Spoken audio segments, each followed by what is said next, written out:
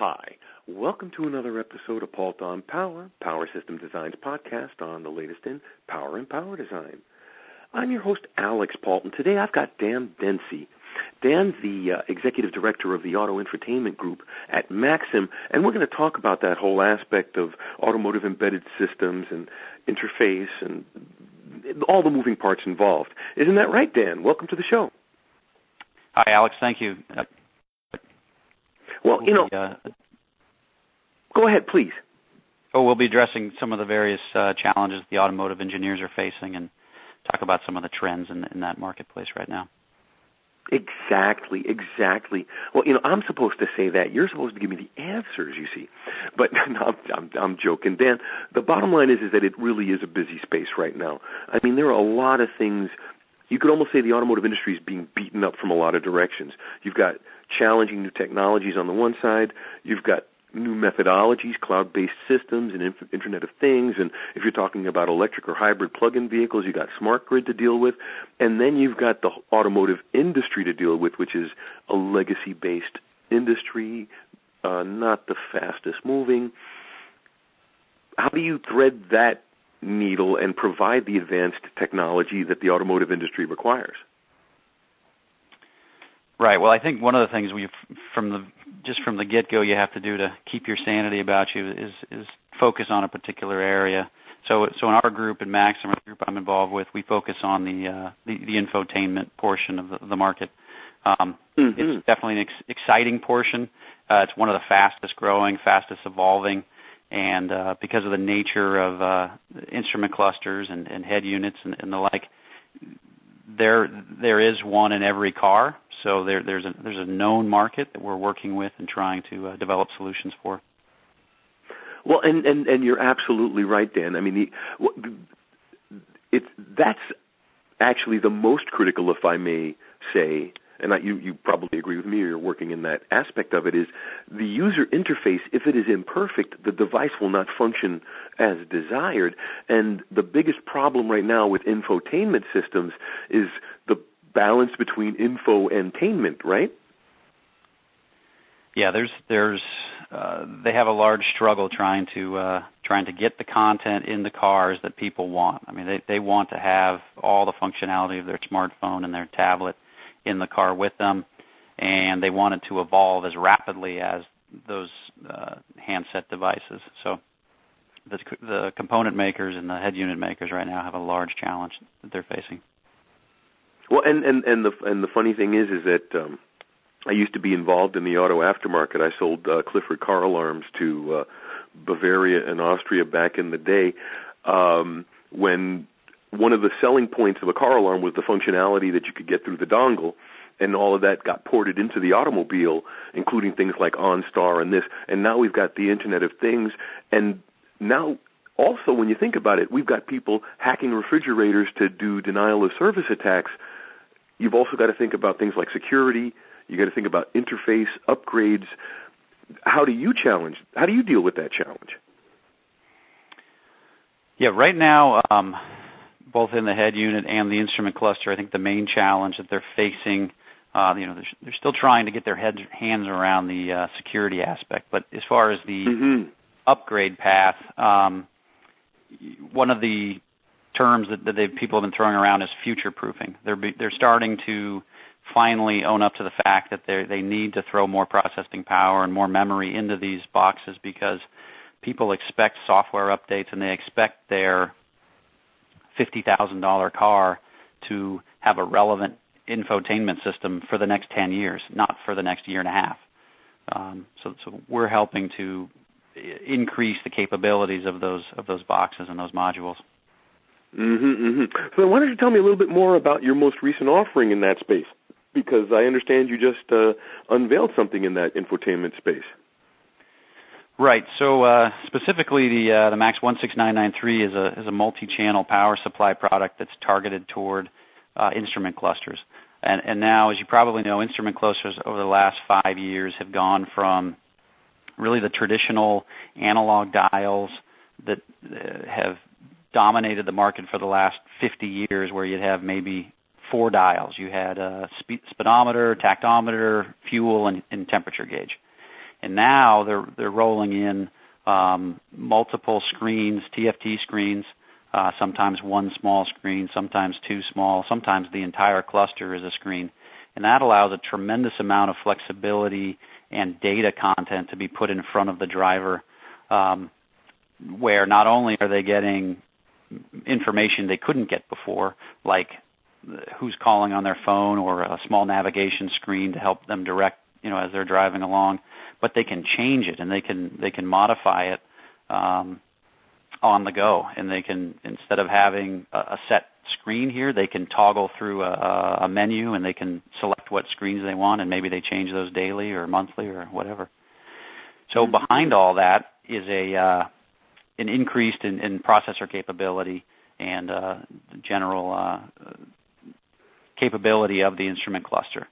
And the 16993 tries to help accelerate that development process while delivering a smaller solution size, delivering it more efficiently than predecessor solutions, and then delivering it quietly with a lot of low noise and EMI mitigation methods. Well, and that's one of the things that you don't really hear a lot about with automotive, and it makes a lot of sense. I mean, you hear with medical all the time, but noise, the car is becoming incredibly noisy, isn't it? I mean, it's been noisy, but it's going to get even worse.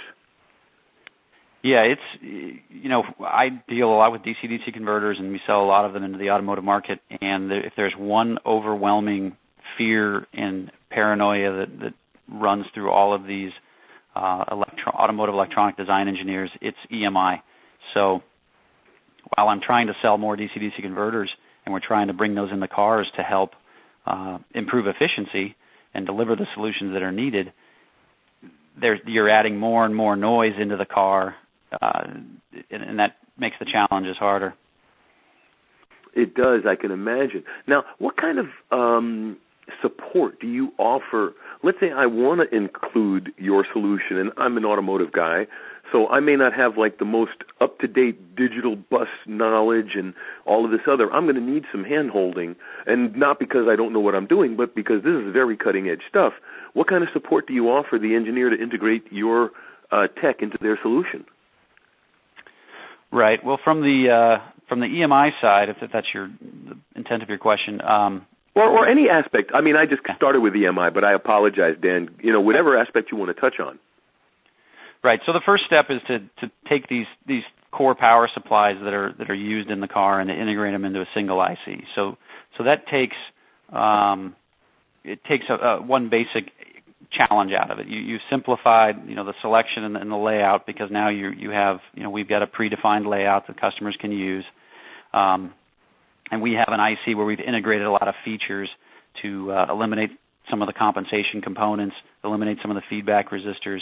So the overall design and effort is more straightforward than if you were designing these with discrete components. What about go ahead, please, Dan. And then moving on to the EMI topic, we have the whole system can run at 2 megahertz, so that will allow an engineer to avoid any AM band interference. And then we also throw in a slew of EMI mitigation techniques with a spread spectrum oscillator that can be turned on or off, with synchronization inputs, with the ability to run in a constant frequency mode. So these help, when they finally get that design fully laid out, maybe 12 months into the design, and they're in the EMI chamber, and then they're starting to see some things show up that they didn't expect. They have little knobs to tweak to address those.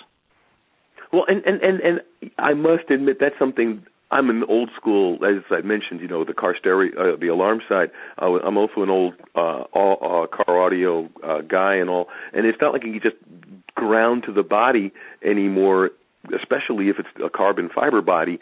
But we're way beyond simple EMI mitigation, right?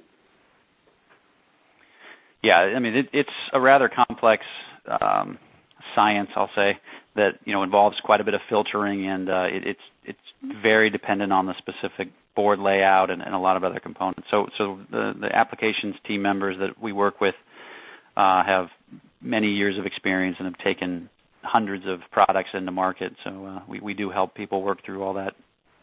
Well, then let's go back. We were drifted a little on the EMI, and I apologize because it was something that was interesting me there. But I'd like to talk about something a little more broad. Let's go back into the functionality side. How scalable is this? I mean, let's say, for example, I offer a line of vehicles. How many of your devices do I buy to offer a layered level of functionality, or is it a case of I can turn on layers of functionality within the device for the various levels of functionality that I want to express to my customers? Yeah, so we designed this part to handle the core supply for most instrument clusters. So generally speaking, a tier 1 customer might develop a platform for a cluster, and it's going to have a variety of components across that whole platform. So it's going to have the same processor, likely to have the same memory. There's going to be a CAN bus, some always-on circuitry, and that's what this device is designed to power. So it powers, for the average instrument cluster or new modern instrument cluster, it's going to provide all the power for the whole system. And then if there's one or two add-on functions, then the engineers can add that, separately. Got it. No, the reason because that was, like I said, a little bit of the audio side talking, because some companies, in the case of like the DSP audio stuff, is you could turn on various levels of decoding whatever the codec is in the firmware and all. But I realize what you're saying. Your device is not so much that side of the aspect as in controlling and managing and making sure it all functions properly. Yeah, correct. That's correct. Got it. Okay, well, so now, Dan, I always give my audience an opportunity to have the last word, to hear the interviewee as opposed to me just rattle on. So give us some, what are your final thoughts? What would you like to leave our audience with after this conversation, talking about this whole auto infotainment space and what you're doing? What would you like to leave our audience with as a final thought? Yeah, I think, specific to this product, but also across the other solutions that Maxim delivers, we're very focused on automotive infotainment, in particular instrument clusters and head units. And we are right in the middle of seeing the fast evolution and the fast growth in processing capability and functionality that these boxes are being expected to deliver to the car makers and to the drivers of the cars. So we're excited by the challenge. We're excited about all the new features and the new content that's going into these boxes, and we're analog guys, so we're in the background a little bit, and we're just trying to make these things work better and make the designs get to market more effectively. And we're just very happy to be here and to be working with the engineers that we're able to work with. Well, Dan, thank you for saying that. And I know I said we're going to give you a last word, but I have to say, analog is the front end because the world is analog. That is true. Thank you for coming on the show. You are really a charming person to talk to. I'm going to drag you back on one day. But for now, unfortunately, we're going to have to end it. I appreciate you taking the time to be with us. All right, Alex, thank you very much. And you're welcome. And I'd like to thank the audience for taking the time to be with us, because obviously we wouldn't be here without you. Tell your friends. This is Alex Pault for Paulton Power. Have a great day.